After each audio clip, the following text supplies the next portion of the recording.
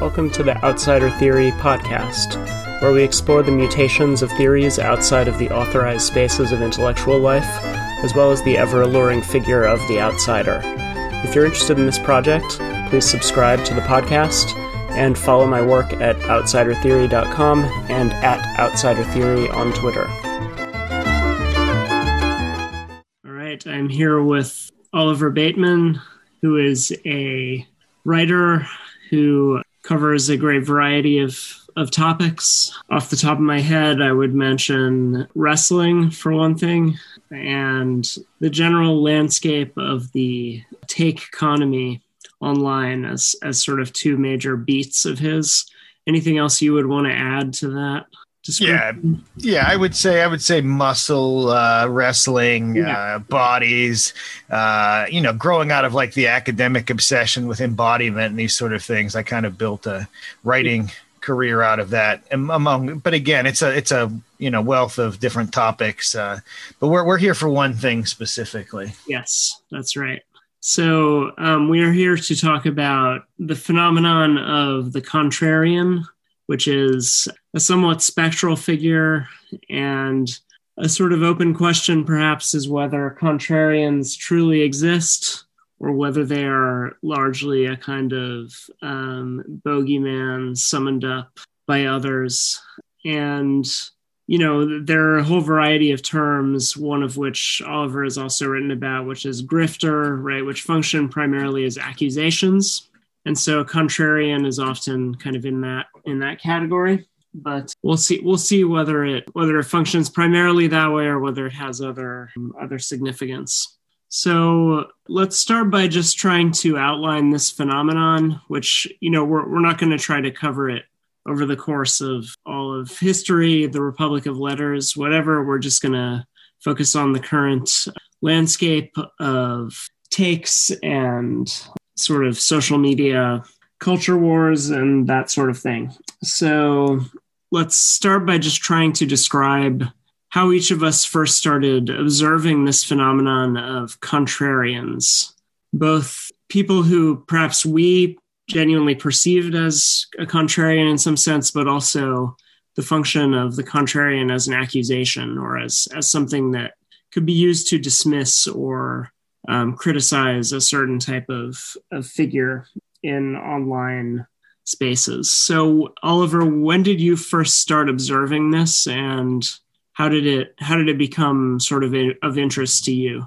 I mean, Jeff, in my case, I had only had sort of occasional dealings with the online left that had emerged out of 2012, 11, 13, 14, some of which seemed, I guess, to have its genesis in Occupy and things of that nature. But I didn't know those people and I wasn't networked with them or anything. But occasionally I would come up against something of theirs, or they might criticize some piece that I wrote for Vice or something like that. Or, back in those days, there wasn't a lot of action on social media, 2011, 12, 13, and so on. But I began to watch this kind of crystallize tail end of the Obama moment, the beginning of the Trump moment. It seemed like a sort of ever changing, but seemingly agreed upon left consensus was occurring on involving what people called the discourse, which I assume, or I sort of conceive of as just what the label that people put on online posting back and forth with these kind of sort of sophomoric often takes on one or two academics' works combined with reusing catchphrases here and there. And I noticed that as the years went on, there emerged a way of, I guess you could say, preserving the integrity of the discourse, that by which I mean this interactive, interwoven form of communication, a way of preserving this by means of occasionally expelling, turning upon, or booting people out. First I initially noted that it kind of found kind of found unity around, for example, like telling jokes about Arthur Chu or Sebastian Gorka or something like that, right? That was literally what launched, I believe, the left podcast revolution. Like the early Chapo, in addition to being recorded, I think, over Google Hangouts or something like that. That's kind of been memory hold, but it focused very much on those characters, and and then time passed, and it seemed like as those kind of characters ran their course. I mean, I don't know if people know or care about Arthur Chu, the Jeopardy champion and anti-toxic nerd entitlement fellow. He did say something recently about putting bullets in Nazis' brains, that they're smooth or something like that. But anyway, I don't care. But there was that form of this, and then there was also this form of perhaps one of their quasi friends or one of the quasi friends of this kind of unified form of communication and sharing online would say something that wasn't quite. It just didn't fit within the parameters, and which were sometimes hard. They weren't like posted anywhere, but it didn't fit within the parameters. It was a little suspect. It was a little strange. And it was at that point, Jeff, that your article, which I'm sure you'll have linked during the programming notes or something, you kind of come in with an understanding or an explanation of why that, 2016, 17, 18, hunting down and exposing these people who were within the discursive community, but now have run afoul of it, have to be periodically purged or sacrificed, as it were. This is, and like most of the people listening would probably hear the words contrarian and think, oh, it's just a guy that's like, if I say the Browns are going to win, he'll say they're going to lose. But we're using the term very specifically here because it's used specifically online to refer to these individuals who run afoul of the discursive but unenumerated unity of these communities. So I found it really fascinating when you explored, and we'll talk about here, the sort of ritual function of this and the sort of community building function of this kind of sacrificing or scapegoating. Right. Yeah. So I think it's, to me, it's partly just a sort of flip side of a phenomenon that's very well known, I would say, which is the way that orthodoxies have congealed and have just become much more rigid and much more unforgiving in recent times. And the way that the platforms that, a great deal of kind of opinion is sort of tested out and developed and the sort of acceptable opinions are established and so on, that a lot of that is happening on these platforms, and thus that's kind of a large part of where those orthodoxies, those harsher, more rigid orthodoxies are formed. And so I don't know, I definitely, in terms of my own observations, what I would say is, on one hand, when I first started spending time on these platforms, I'm primarily talking about Twitter here. I've definitely observed comparable phenomena on other platforms, and I've also heard other people who are more familiar with those platforms talk about them. But I'm essentially talking about Twitter here, and a lot of this stuff is very well known. You had Mark Fisher's Vampire's Castle essay, and it was very well known to anybody who was observing how intense these patterns of kind of mobbing and scapegoating were already by the kind of early 2010s, which was really only a few years into the existence of social media. And so I started observing this phenomenon. Then did you ever read John Ronson's book about public shaming, Oliver? Yeah. And initially my wife had bought it, and I had thought like, oh, this is a semi-popular book or like, trade press release or something, and it wouldn't be that interesting. And honestly, like when that developed into, I think he had an article that developed into a book, or a series of articles that developed into that book. Yeah. And when that dropped, I hadn't given much thought to that particular phenomenon at all. I'd never been publicly shamed. I'd never paid much attention to people who were, and I didn't really think about the implications. I mean, that honestly feels that book feels like almost is dated now as like something Sure. from the 17th century. But I hadn't thought about the implications, right, of like canceling a random worker for a stray tweet or something like that, or what sort of satisfying function it might perform for people at the same time. Had not thought about that. It was kind of happening around me, and I gave it no thought until that released. And when that did release, I will say honestly, my initial thoughts were something on the order of, sucks to be them. I'm just kind of, I was pursuing an academic career at that time.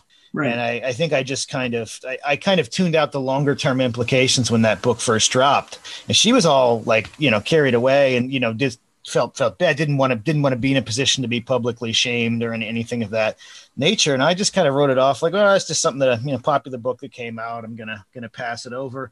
And then it's become like it's become like micro cancellations and micro faster cycles, more sort of targets, more churn, almost like a recreation in a way. And I had never again, totally clueless about the sort of progression towards that until, I wouldn't say it was too late because I couldn't stop it or anything, but certainly didn't expect it to grow into the sort of phenomenon it was, because I honestly always thought of Twitter as like kind of an ugly interface that would you get 15, 20 likes on there. And there were some people at various like little startup magazines and big newspapers, things on there. And I didn't see it as something that would draw more people in. And I didn't predict the sort of like cultural phenomena that would also get more people into that, or the related phenomena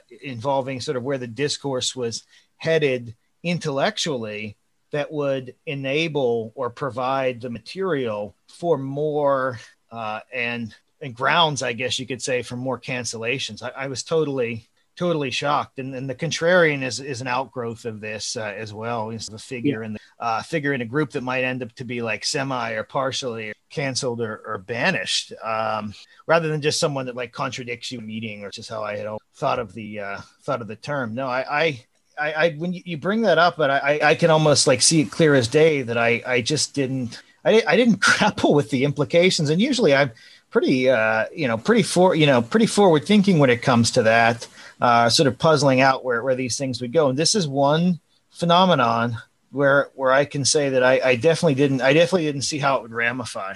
Yeah. So it's interesting what you say about how it's kind of devolved into these more kind of niche versions of the phenomenon. Because if you look at Ronson's examples, they're not all Twitter, right? Some of them are Facebook, I think, public, and they're more public things too. Yeah, and they're also not like, I mean, the one woman was like a worker at a company, right? Like they're not. It's not like co-host 9 of podcast X or something like that, or Jacobin author B. Yeah.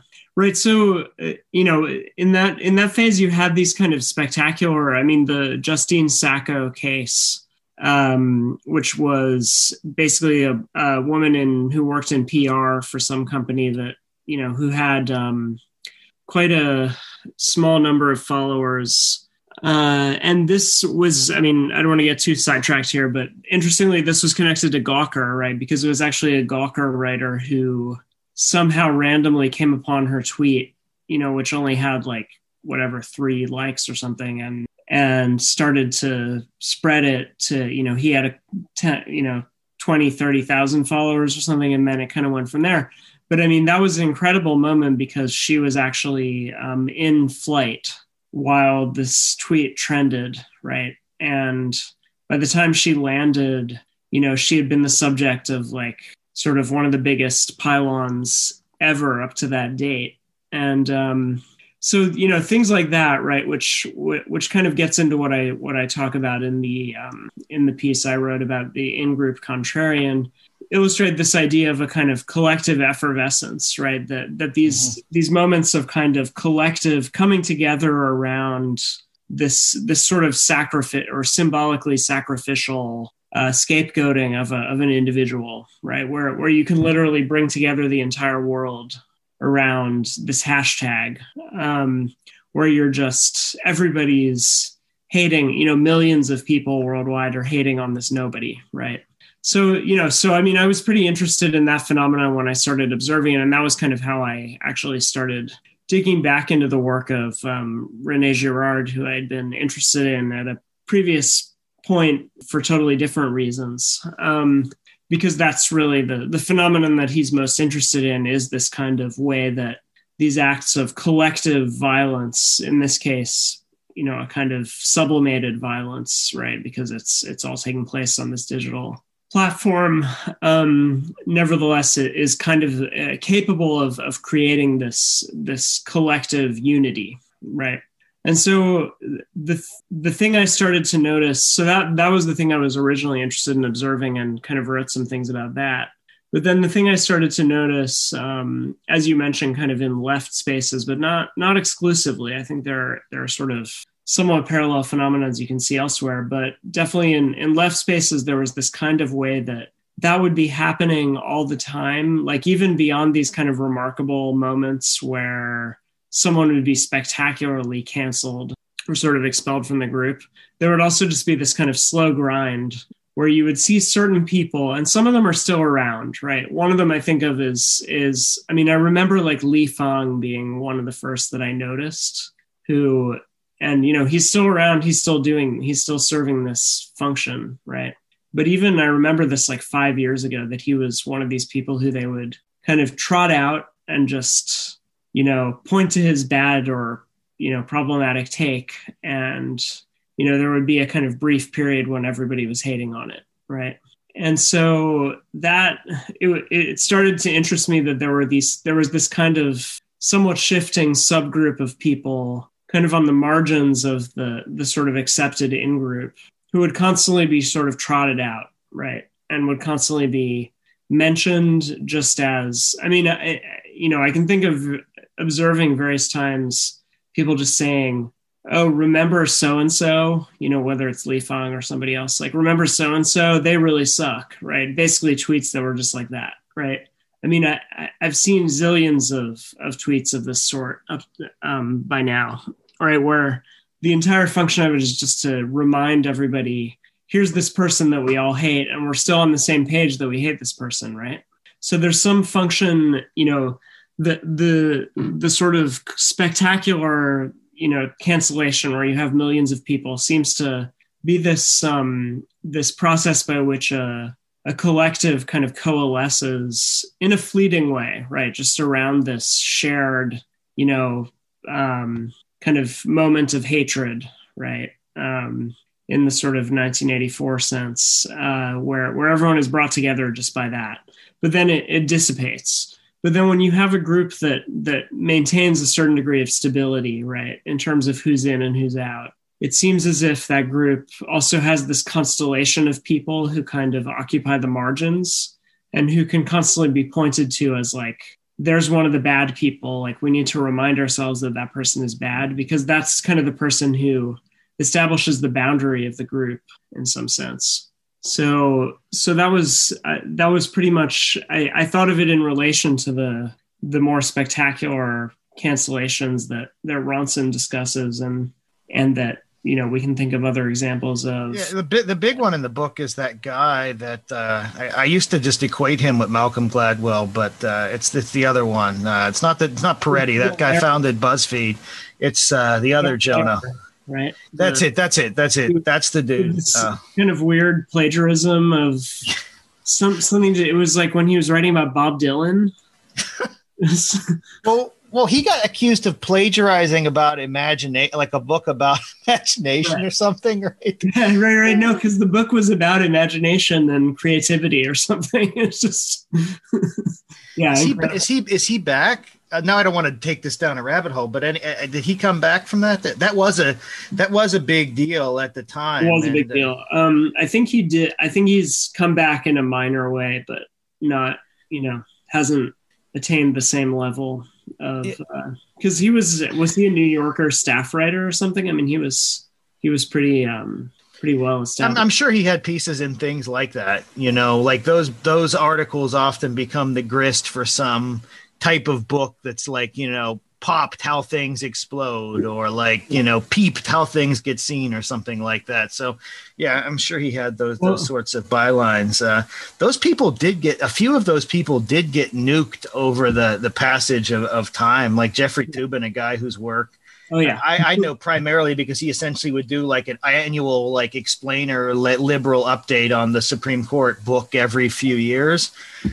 Is an example of, I guess, a spectacular cancellation that happened recently, of the sort of, and looking back on it in the context of our discussion now, it's almost a vintage cancellation, even though it happened over Zoom, which is the medium we're talking on now, because he was canceled utterly, vanished instantly. And I haven't really seen that since Garrison Keillor.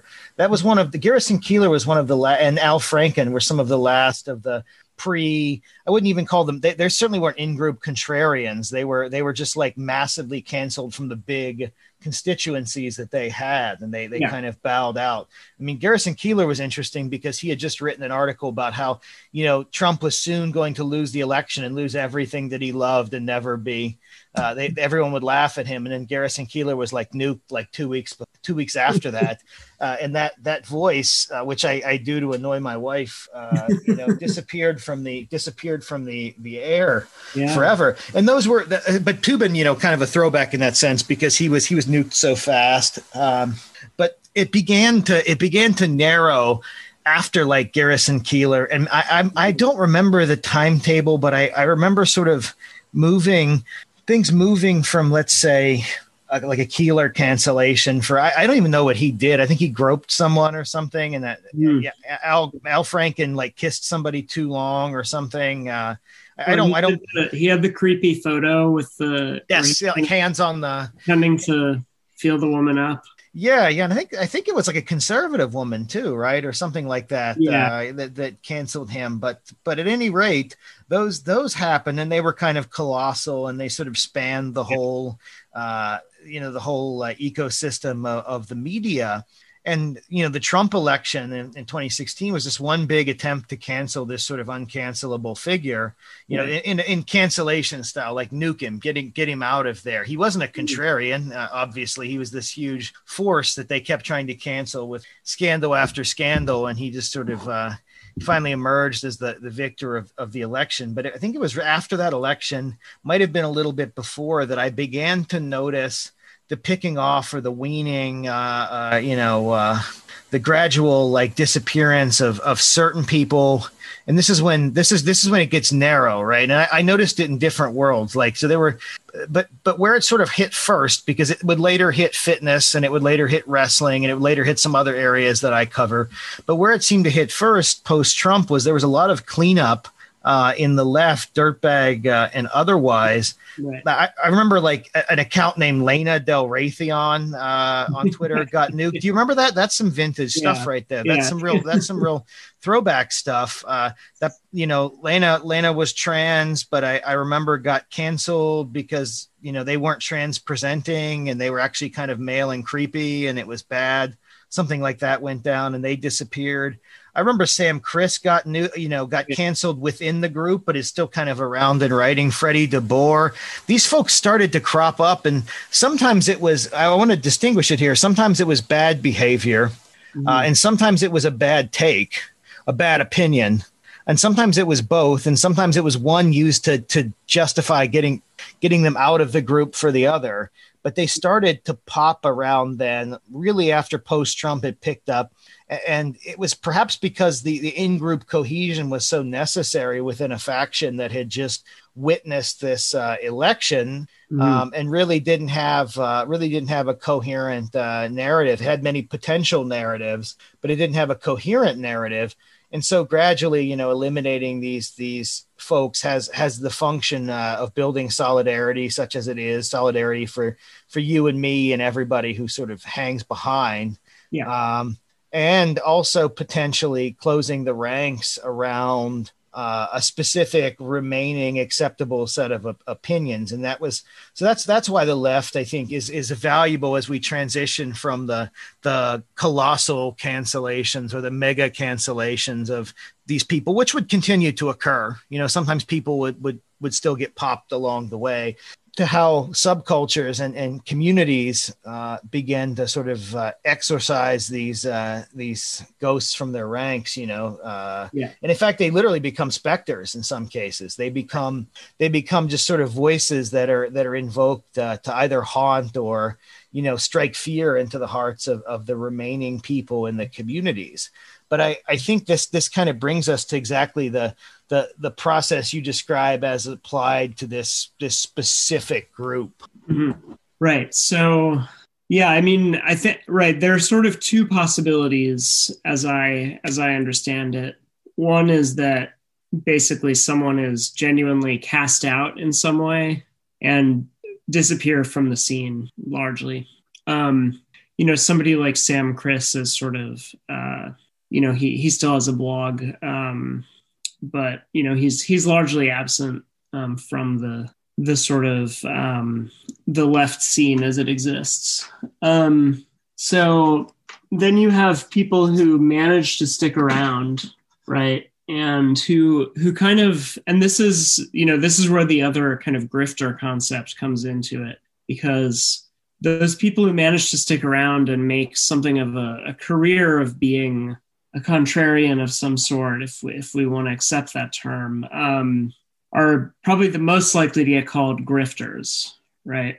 And what's interesting about that to me is that, it's strange, and I, yeah, I think you've written about this much more clearly than I will be able to say anything about it. But, it's very strange because basically a lot of the people who call them grifters are, doing far better in terms of institutional support and probably income.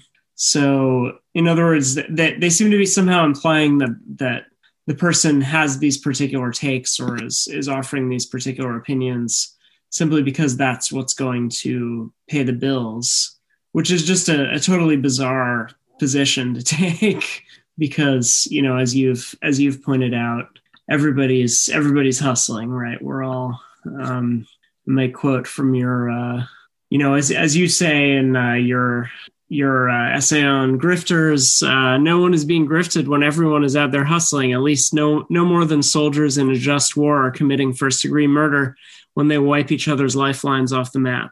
So, it's a kind of strange denial of the reality of the economy that they're operating, the market that they're operating in.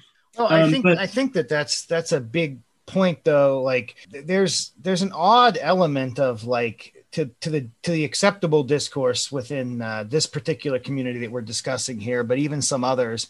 If there's an expected way that you are to conduct yourself in most communities that's informal. It's sort of informally known. Like we're all getting paid here to wash the pig's rear ends, but we all go top to bottom. You're not going to, everybody that does this is going to go top to bottom. There's no other way to do it.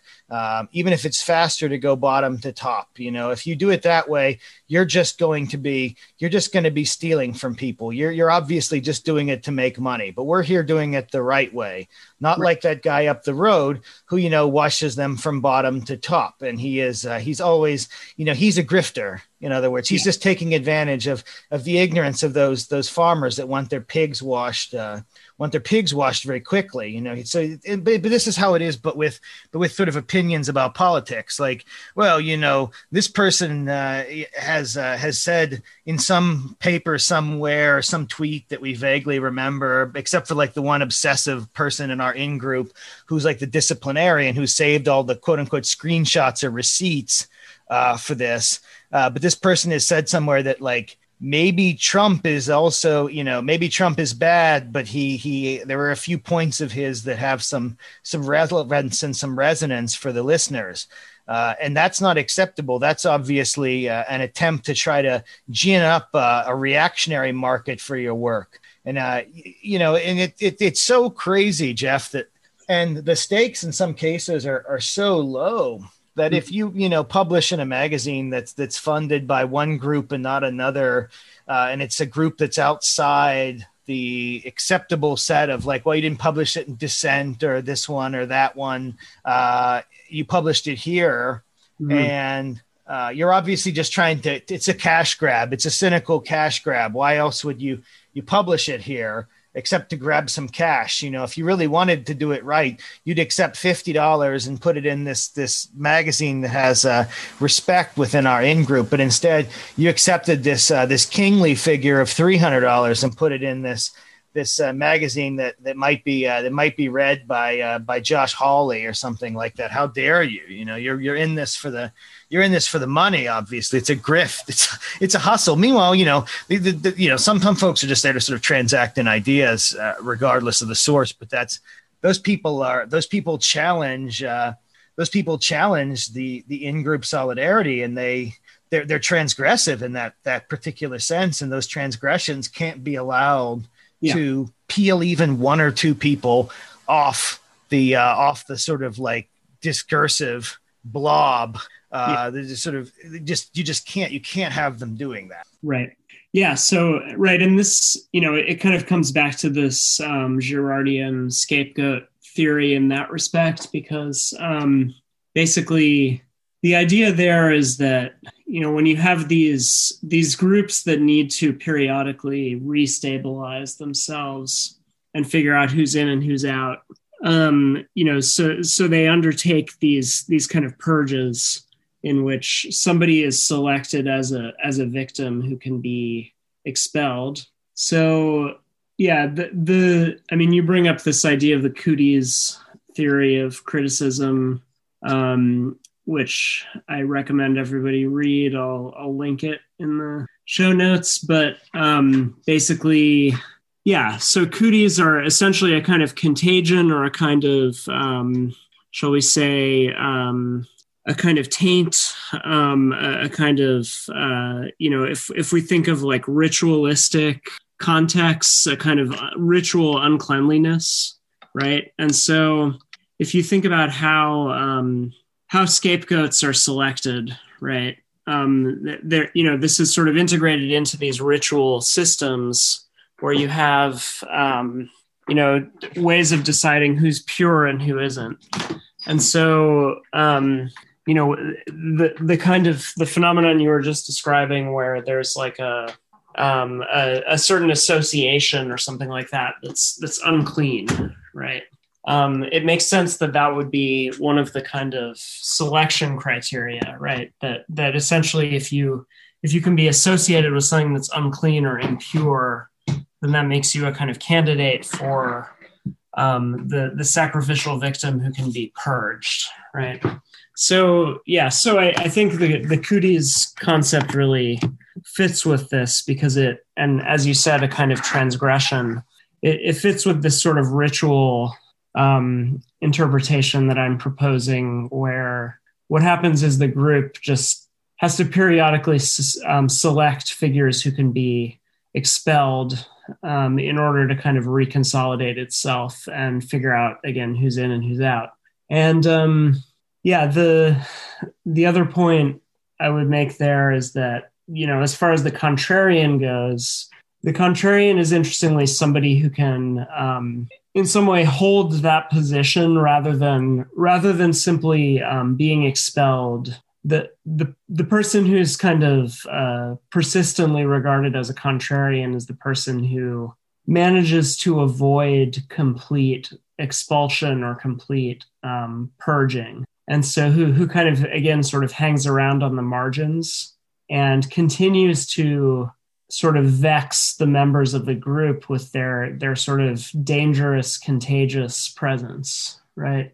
And so, to some extent, some of these people manage to find a way of making that position work for them, and this is, the point that I make in the blog post is that there's sort of a contradictory phenomenon at work here, which is that although the pressures of the platform, and of social life more broadly, push one towards this mimetic or imitative tendency where you're essentially pressured in various ways to join the group and to conform to the group's expectations, there is a certain reward to be gained, particularly in the attention economy, by differentiating yourself as well. And in order to gain that reward, you have to have a certain perseverance and a certain ability to withstand the kind of opprobrium that's directed at you. But if you can do that, then in some way you can kind of hold that position. And so I think that the people who are the sort of true contrarians, as they're regarded, tend to somehow manage to carve out a niche that's relatively stable, although it's also constantly the potential target of attacks. So that's I think pretty much my I take on all of this. Like things that leap out at me from all of that and from observing the process. I mean, like understanding, like, for example, I mean, with the concept, for example, like law, which was my actual like PhD subject, like law can be understood by, there's a variety of theories of sovereignty and so on, but like one that's kind of useful to know, or for listeners to think about, is this idea that like a body of law or just a body, right? Like a body politic, a body discursive, whatever, for it to sort of exist as a thing, for it to exist as an entity, it's going to exist and it's going to be characterized primarily by, you will only know that it exists as a body if there are exclusions, right? If there is an untouchable within the body, right? Yeah. Someone who's outside of it as a kind of sovereign, or someone that can't be touched. For example, an uncancelable figure who can ride out controversies, not as a contrarian, but as just someone like, you can keep telling them that like Shell Oil is funding your takes, but you're never going to be canceled. You're always going to be on the right side of history, Yeah. And then you're also going to have the ritual exclusion, the people that are removed from the body. And then it's clear the dimensions of the body. If you're like rubbing it like the blind man and the elephant, you can eventually understand like where the contours of the body discursive are in this particular subcommunity. You see the limits, who within it is untouchable and who out of it is completely excluded. The in-group contrarian is almost functionally like the sort of like hermit that lived on the outskirts of, the medieval community or town, or the wild man that lived there, who would occasionally come in to transact business, but whose wildness, by virtue of that wildness or that strangeness, only serves to reaffirm community principles, but in a way that even if he is regarded skeptically or suspiciously, he is either too inconsequential or too essential to the operation of the body discursive in this case to be completely annihilated. So, Glenn Greenwald, for example, can function as like a prime contrarian, like a high profile contrarian, who is constantly attacked but survives these attacks, and then people can occasionally line up with his takes. Well, Glenn is usually wrong, but and they can almost position themselves sort of the way you could in a religious conflict, where I'm all for these things, but then I'm going to go talk to the hermit to learn more about the actual thoughts on the Trinity, this sort of thing. Or he says a few good things about poverty, so I'm gonna talk to the hermit for a bit, but I understand he's filthy, and unwashed, and all of these other things that might go against him. But so someone like that has that. Then there are these like lesser contrarians who are almost too insignificant to cancel, who just kind of float around. Maybe they're anonymous or semi-anonymous. They keep cropping back up.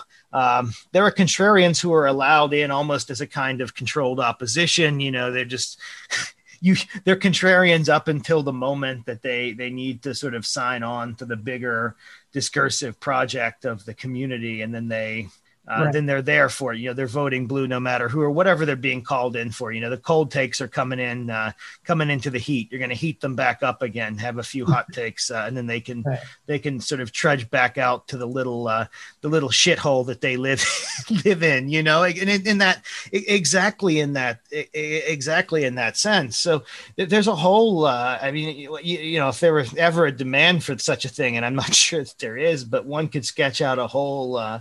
Sort of a whole theory of all of the different roles fulfilled by these individuals as they come and go.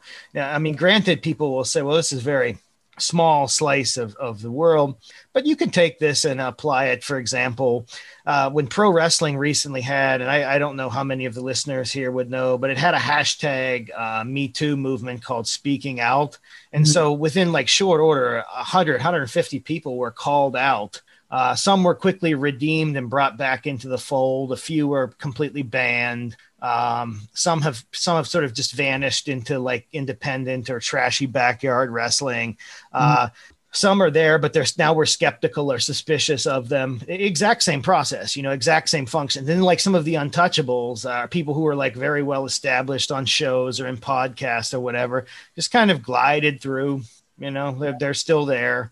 And so I think that the actual framework, if especially now, given that this is how we communicate, or how people that shape the visible communication of a particular like segment, how they communicate, it's important to understand that this is a valuable like framework, a valuable system, a valuable way of understanding how this works. And there's also it also gives employment, although it doesn't usually pay for this. It gives employment to this vast reserve army of these lesser, or just smaller account social media figures who spend all of the days hunting for signs that someone isn't following the orthodoxy.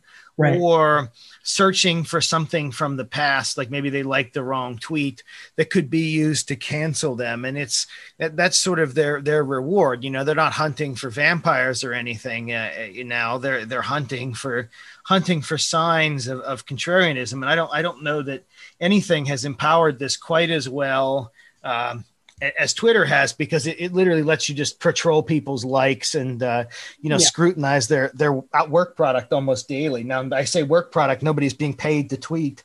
If they are, they're not getting much. Even Drill is only making about $2,000 a month, and Jeff Chetrick makes about 400 for their tweet work. So the ceiling on that is quite low, but then there's this vast army of unpaid labor that will police your boundaries for you, whilst just looking for a crumb of attention from those who are untouchable for their goodness or for their orthodoxy within these circles. They just want a chance to prove. And it's so ritualized too that we've I've joked about it, Jeff, that there are even pat phrases that you can, if you catch one of these lines, you can signal to the rest of the pack that you found one by saying like, "This ain't it, Chief."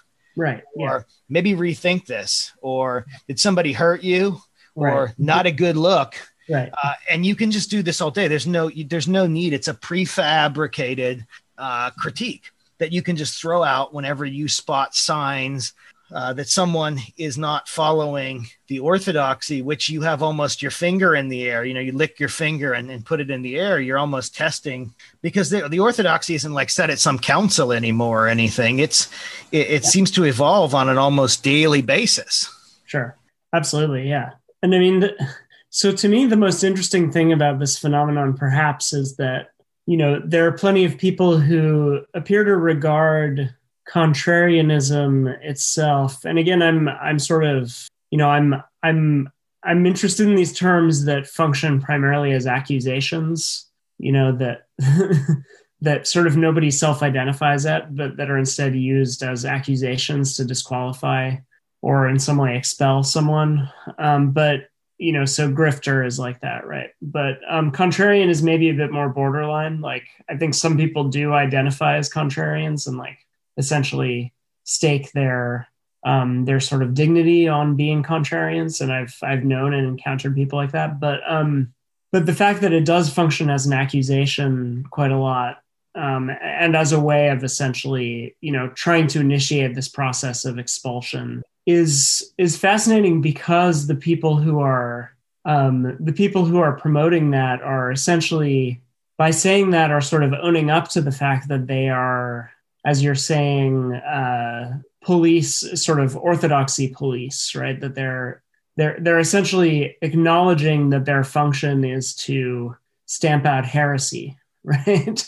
Which, I mean, it's just fascinating to me that people, by understanding contrarianism as, because the way I think about it is something like this, right? The problem with the contrarian accusation is that it would, what it means is that you only have a position because it sets you at odds with someone else's position or some other group's position, right?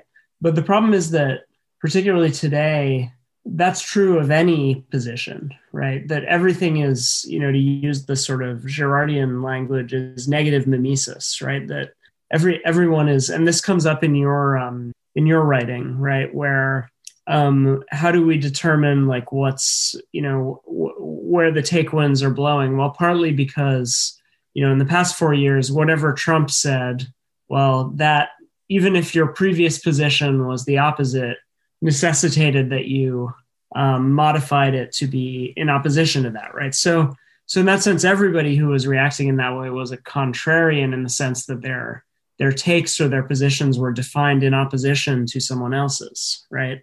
So what's strange is that if you're part of the scapegoating here is that you're identifying this particular individual or group who are actually just doing the same thing as you, right? Which is that they're in some way defining what they think in opposition to what someone else or some other group thinks. But you're defining the position that they're defining themselves against as essentially a sort of sacred orthodoxy that can't be violated. I mean, I think in mentioning Trump too, you sort of hit on why this phenomenon might have accelerated so quickly. Trump, by virtue of his use of Twitter, which was marked by kind of a unique language that he used and sort of a memorable way of expressing himself, kind of a thoughtful but crude, or just scattershot but crude, because he posted at such a high volume for a figure of his stature. He ended up forcing, I think, unconsciously perhaps, because people feel the takes often. They feel all the reactions, right? They feel this even before they see it or understand it. Like they feel that the take winds blow in your heart. They don't blow in your mind, because that's where your sense of belonging comes from, your sense of wanting to be loved and liked and so on. But Trump said so much about so many things that if Trump went on and tweeted, and he did sometimes, like Bernie got robbed, suddenly you kind of had to, if you were within a certain part of your community, you would have to think critically about that statement, and you'd have to say something like this, like, well, it's clear that Trump said that in bad faith. And actually, I think I understand very well why Bernie lost both times. He failed to incorporate blah, blah, blah, whereas this community includes blah, blah, blah. Thus, I'm going to move on from this critique. And then Trump might say something else that initially you thought was useful, like something about maybe like job creation in the US or something like that, or maybe even some positive about unions or whatever. He just said something, right? You immediately have to say, A, it's bad faith. Yeah. You don't even know why. You just have to say it because he's obviously not a believer, right? So the faith is bad. He's just mouthing the words. This is a religion that's interior. It's in your heart. So of course, bad faith is important. And then you have to find a way to frame your own position as being opposed to that. And because of the volume of these positions that Trump took, if you were looking at like a compass, or wind, something, pointing the direction of the wind, like you had a weather vane up or something like that, it'd be like spinning in a big circle as Trump just kind of fired off tweets at random. Like, Trump just said that Nancy Pelosi looks like some kind of embalmed ghoul. I thought that was kind of funny, but wait. Or, you know what I mean? Like from something as simple as that to something, perhaps, very complicated where, Trump might go in hard on Mitt Romney and Lindsey Graham. And then you'd suddenly find yourself having to formulate a defense of them or like, some kind of like neocon project or something like that, or wanting those people back in the fold. It makes your own takes. And I think, if nothing else, even if it provided value to the people espousing the takes, right, in terms of clout or advancing their careers and so on, he also made their thoughts schizophrenic, and he made that visible to the part of the world that cares to pay attention. So like I mentioned at the beginning, I wasn't really paying attention in the Justine Sacco era. I wasn't really I didn't see that as something that, I just thought, they were failing to exercise good judgment, caution, or something of that note. But by the time we reach this point, at which, for example, and Trump is just the largest figure, there's other ones, Joe Rogan hosts Bernie. Are both of them bad, actually? Right. Are they both fash? I saw a tweet a friend pointed me to a few years ago of someone who had no idea who a friend of mine was, but they were like, maybe she's fash, but that statement isn't fash. And then someone else then to defend and say, like, maybe fash, you don't even know who this person is. And they were like, well, I'm just basing it on what my friend's tweet said about her. Yeah. Yeah.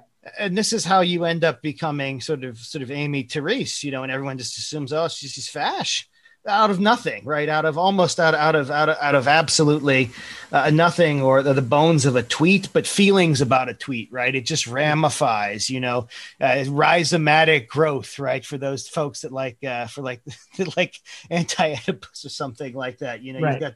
You've got this going. It's remarkable. And I think that it has, the value of it for me is that it has just made very clear to me how disordered and jumbled the act of thinking and sharing thoughts in public has become. I mean, there was always an element of positioning, always an element of maneuvering, always an element of the political in the personal. But in the sort of where I emerged from growing up, there wasn't as much of that artifice, and it was just, you sort of, if you just told people what you thought, and if they didn't like it, they could just go shrew, like that didn't matter. But if with all of these systems in place and all of these bad figures accelerating the process of trying to, once again, we have a procedure in modern life that is becoming optimized, which is simply optimizing self-positioning on a daily basis against the backdrop of a Silicon Valley framework of all things, right? So Silicon Valley frameworks can make that, because of the attention and the notice and the way that people utilize these things, whether it's YouTube or Twitch or whatever, someone that might have just been able to drink a 60-ounce beer to impress his buddies is suddenly drinking 600 ounces of beer at a time, and everyone is commenting on it. Some people hate him, some people love him. He's making money, but he's suddenly become optimized as this phenomenon of chugging, right. And here you have a platform, and Twitter was probably the best, even if so few people are actually active on it. Most people are either sort of lurking, or there are anons who are performing some kind of odd unpaid mercenary function of some form or another, either trolling or like hall monitoring. I mean, those are the two extremes of you can do as kind of an anon or a nobody. You do one of these two things. Yeah. And this has been optimized to such an extent that I often think, like, I'm not even halfway through, this book or something like that, something I've been trying to read for a few years, how that happens. Like, Jeff, you'll have a book that you've wanted to finish and you're reading other things.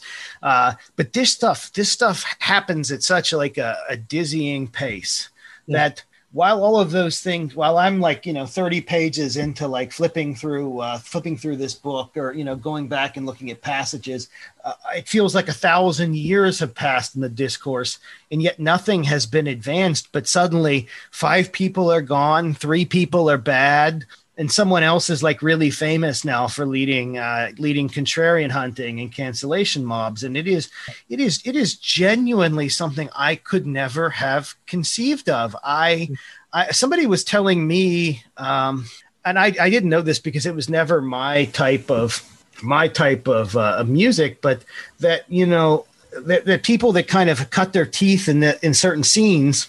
And I people that I was never active on any communist or left or anarchist scenes or others, but I have since learned from people that in the 2000s, there was a lot of preliminary, it wasn't public, but there was a lot of preliminary in-person or, in-group canceling and ostracizing occurring within those groups And some of those figures would actually be the ones that would be emerging to enforce such tight discursive discipline on, say, Twitter. So, like, for example, the Teen Vogue labor correspondent, Kim Kelly, one of the What's Left listeners, the podcast, told me, this person, Twitter name Grim Kelly, was actually, someone that cut their teeth covering death metal.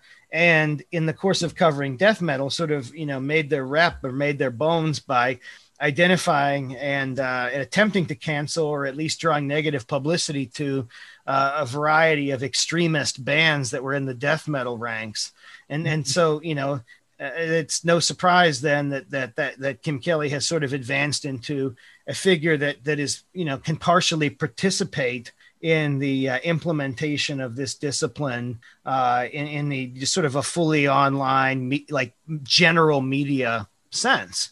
They came out of that community, and other people apparently came out of, anarchist or communist community, these little groups, that might've been the thing in the big city. Yeah. I got a taste of it in graduate school when I was getting my PhD. There would be, but I was booted from that circle so quickly, like within days. And that was always the case with me. I was booted from it so quickly that I didn't have time to realize I wasn't even a part of it, because I was back, at home doing whatever I wanted to do. The same goes with, when I was an assistant professor, I immediately did not fit in with the young faculty. Somehow spent all of my days hanging out with this 70 something fossil from the Berkeley, the late 50s, early 60s of Berkeley, and just chatting with him. I was immediately out. And again, that just, maybe I'm just like a rube or something, but I didn't even realize it had happened. It happened so quickly, but it was happening in these communities. And I didn't care, because I could go home and read or play video games or something, or work out. None of the, like, what I wanted to do wasn't like removing me from the community meant nothing, because I was never in it. Yeah. But it was apparently happening. And so apparently, like, people have reached out to me and told me, well, that's how it worked in this anarchist community in Seattle. Everybody was canceling each other in 2007. Well, damn, I mean, that's interesting. I didn't realize they were practicing this, because again, to me, I'm still the kid from Scenery Hill, Pennsylvania, 500 person town. Stuff just kind of catches up. And that's why also I've written those pieces, because I've really struggled, or at least tried to come to terms from a different vantage point further away in the observation, almost far enough away that I'm not influencing the observed in any way, because they're not rushing to cancel me, because there's nothing of consequence that I do relative to what they do, which is a decent position to be in. I have no desire to engage or interact with them. And so I study them and I watch them, and I try to determine why they're making the moves that they make, or how this all connects. Because it's just utterly alien to the way that, if you have a problem with your neighbor's dog or something, you just go up there and knock on his door and tell him, if you don't like somebody, don't talk to them. If you don't like the show, change the station. Yeah. If you don't like the answer, ask a different question. That was always how I was raised to look at it, but to understand that there was so much nuance, and I don't know if I'd call it brain power, but there's almost like a lot of emotional intelligence, or emotional energy that's exhausted in the process of managing all of this. Like, if you could manage this instinctively but emotionally, I don't think you could either. I wouldn't label you a contrarian, but I don't think you could either. But if you were someone who could do this really, really well, and sort of like capture the spirit, right? Like the spirit of such a micro age at any given time, that's like learning that someone is impressed. To me, that's like learning that someone is incredibly good at tying Boy Scout knots, or that like somebody is an excellent stamp collector. And even those things at least have practical kind of applications. You might get some value of a nice stamp collection, nice old coins or something like that. Interesting. But here, if you're just like really good at that, then you just have this kind of, maybe you have like a non-monetized but large Twitter following. And I what must your mind be like? And that's not, I don't say that in a negative way. I'm just like, what must the inner workings of your mind and how you approach your day? Because even though I've described it, I've never been able to get inside, crack open the skull, and sort of get inside and see what they're doing or what they're thinking about, because I truly don't know. Like I would really like to know, but it just seems like it would be exhausting. Yeah. I don't even like to, I mean, it's hard enough. Like, I just like when the cat tells me it's hungry, and I feed it, and our interaction is, this other stuff. My God, like maybe that's what politics is. And people say, do this at work. And certainly in the university, you did, and I didn't. I was the worst at it. But the worst by such a large margin, unless I was working with like ancient men. It didn't work, but in like the world of like corporate work, especially very, very like fuddy-duddy corporate work, you just deliver reports and analytics to people's desks. And if it gets there, it gets there. And if you do a good job, it's done. Not that I'm praising that life for that world, but it's certainly like, the work might be pointless or fruitless, but at least it's clear what's going on there. Right. You don't necessarily get promoted by skill there either, but it's much clearer than this. Like the average work day of somebody, even in like the water cooler office, not like the virtual one like we have now. Nobody exhausted this much effort in a public school, right? Or like the local accounting office or anything, figuring all this shit out. I don't know how people grew up and have grown up doing this, Jeff. I really don't. Yeah, it's wild. I mean, part of the way I look at it is, what does it do to you to be observing? I mean, this is like both a very simple and to me, like pretty fruitful point about, what these platforms do. Like, what does it do to you to go from, I mean, especially now in COVID life, like how many actual people do you observe in a day, right? In my case, very few. And for the most part, I observe them, I don't like find out what they think or anything like that. Right. I just sort of see them walking down the street or something. So what does it do to you to have, to be exposed to hundreds or thousands of different people, just like observing them, finding out what they're saying, what they're thinking? I mean, that's, to me, that's kind of the basic insight or just simple observation that initiates kind of my thinking about this, right? Because the idea is partly that, you have to sort of make judgments about these people, right? Like when I just pass somebody on the street, I don't necessarily have to make any judgment about them, right? But when they're putting their thoughts out there for me to read, then I'm sort of being at every moment asked to pass some kind of judgment on them one way or the other, right? But you do in a way make a judgment on people when you walk on the street. You think, is this person dangerous to me? Is this person smiling at me?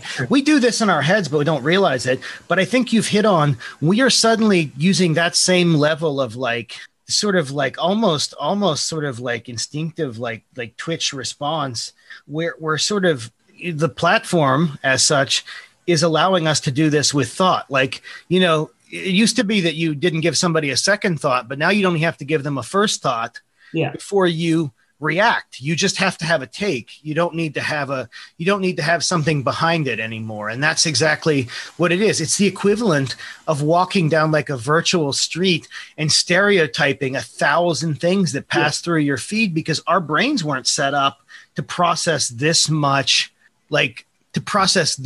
careful thought. Right. Like we weren't set up. That is work. Like to sit down with a truly difficult text or something is a lot of work. It's time consuming. Right.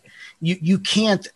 But if you sit and just look at your feed or a timeline, regardless of the service, it's just going to be a welter of all of this stuff, and your brain is going to try to sort it.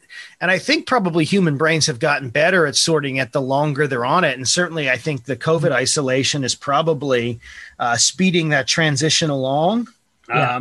So I think if you do that all day, if you are just endlessly and incessantly stereotyping thought and sort of categorizing it using these heuristics, like just a vast toolkit of heuristics at this point. And even pat phrases, pat memes, pat jokes, pat sentences, pat influencers. All of this stuff is formulaic. Right. It has to be. And you are just, it's almost like, you have to imagine like, Malcolm McDowell in like Clockwork Orange, but like, except it's just some dude at home and his eyes are open and it's just a feed of all the random names on Twitter. And he's kind of, instead of being like terrified, he's just kind of there. And maybe he's like sipping an IPA or something. And this is his whole evening. Right. Like what the fuck? But I mean, this is an experiment. I'm sure somebody somewhere is interested in it, or they're learning about it at that level. Like what is going to be the end product of this?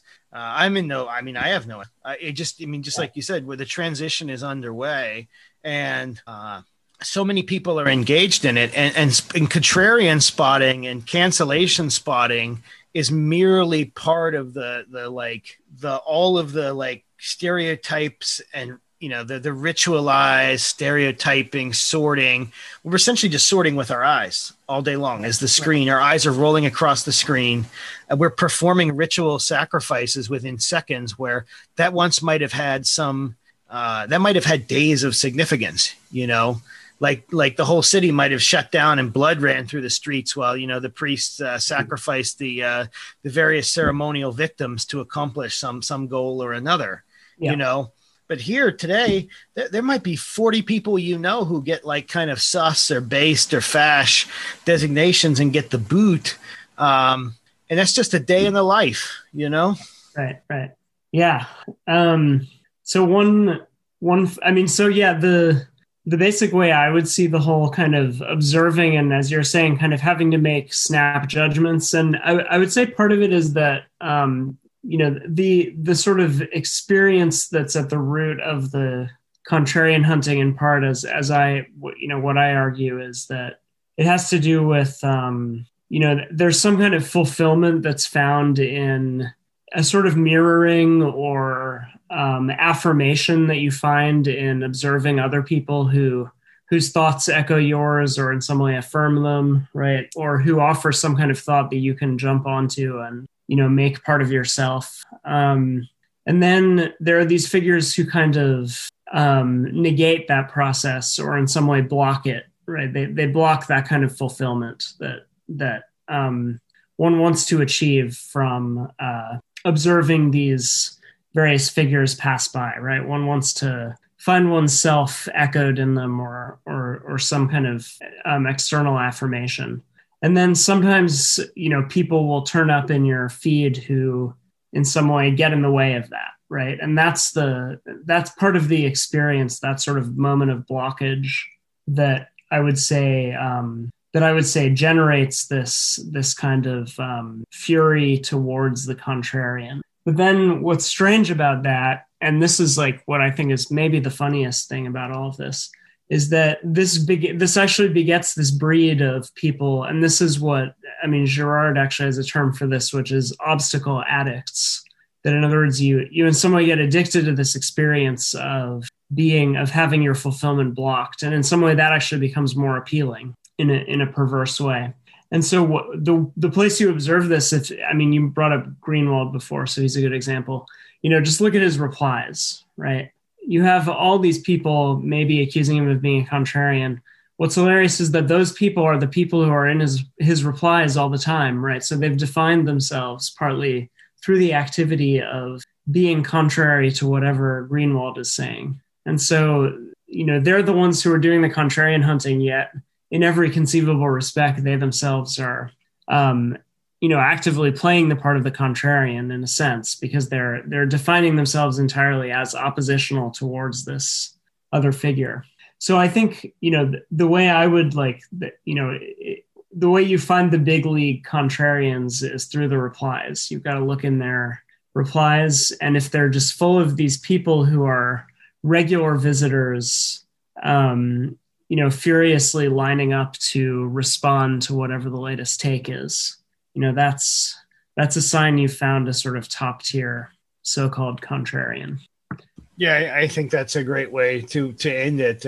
For I mean, at a certain point, folks, ask yourself if you're listening to this, and for some reason, your own replies have begun to fill with endless remarks directed at a single person who hasn't even bothered to block you.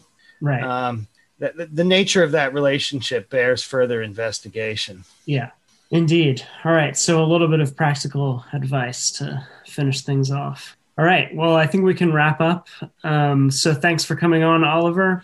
Appreciate it, Jeff. Pleasure talking. And I will direct listeners to Oliver's relevant pieces on cooties and grifters and other matters in the notes. So, yeah, stay safe out there, and don't spend too much time in anyone's replies. That's right. Keep 6 feet, 15 minutes, in a cumulative 24-hour period. Be safe, All right. Thanks so much.